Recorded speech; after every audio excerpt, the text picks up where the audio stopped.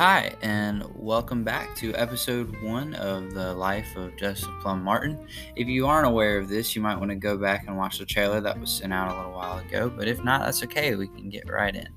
This episode is really just going to go over just the bringing and coming of Joseph Plumb Martin and just the story of him and why he truly is an unsung hero. To begin with, just some easy little things about him. Joseph Plumb Martin was actually born in Boston, Massachusetts. He grew up there as a kid, had his grandparents, and in 1776, at the age of 15, imagine being 15 years old and deciding that you just want to go and fight for your country. Well, that's what he did. He enlisted in the Connecticut State Militia for the Revolutionary War. So, I mean, he was ready to go out and fight for our country in a very strong way that a lot of people just don't have. I mean, that's a hard thing to do. He served for the duration of the Revolutionary War until 1783, actually. So he spent a lot of his time just fighting through those, major battles. And one of the coolest thing about all that he did was he created a narrative, and hang with me here, it's a long narrative, a narrative of some of the adventures, dangers, and sufferings of a revolutionary soldier, interspersed with anecdotes of incidents that occurred within his own observation, which is now shortened to Private Yankee Doodle, if you want to go find that book. It's a great book. We'll actually quote a lot of it in this podcast if you stick around. But basically what he did was he gave us, the newer generation, and just normal people, a look into the life of a common soldier throughout the war and throughout all that they went through. And not from a general's perspective. We see how it was for generals all the time that wrote their own diaries. Well, this man, he wasn't anything crazy special. He was just an ordinary person like you and me that was out in the war fighting, and he wrote a book on it. A lot of his big things was fought the British in the siege of Pennsylvania. That's a huge thing. Incredibly long winter at Valley Forge. We've all heard of that, I hope, and if not, you can go give some look into that. But that's one of the harshest environments that we have ever seen from the eyes of a military soldier. And that's just, so many people died, and it's crazy to allow us to be able to see like what really is going on through the eyes of them.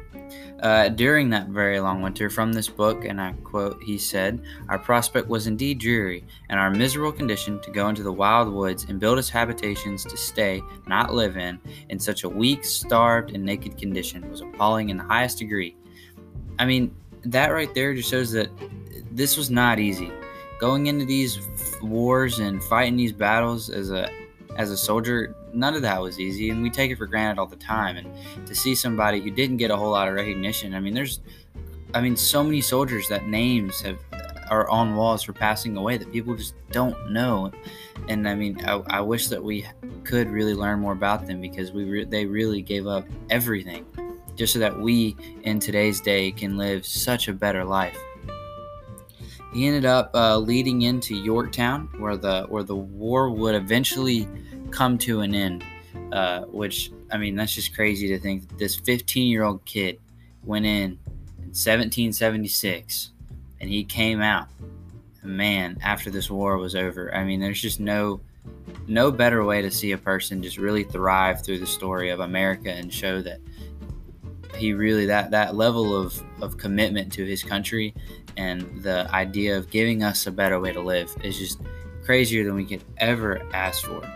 Because his book, and the thing about his book, no one cared about it at first. He sent it out, and all these people, no one cared. And that's just not a good thing, to have a man that's so driven to drive this country. And he wasn't even appreciated at first, and that's just not cool. But here we have nowadays, whenever his book is read countrywide and given attention to by everyone in the world, hopefully, and more to come with that as well. They even gave it that shorter name, Private Yankee Doodle. And he just really took that book and gave us an incredible insight. And it's not the book that makes him a hero as well. It's the fact that he lived and did everything inside that, just so that we, as normal Americans that go to school every day, work a 9-to-5 job, teach kids, he gave us the chance to do that, along with many, many other soldiers. So that's just something to think about as we go into the next couple episodes, where we'll go really more into detail about the independent battles that he fought in, and just a lot of interesting facts about him that no one would ever hear of, because no one really knows who this guy is, but yet he was so important to the idea of America and important to what we really stand for.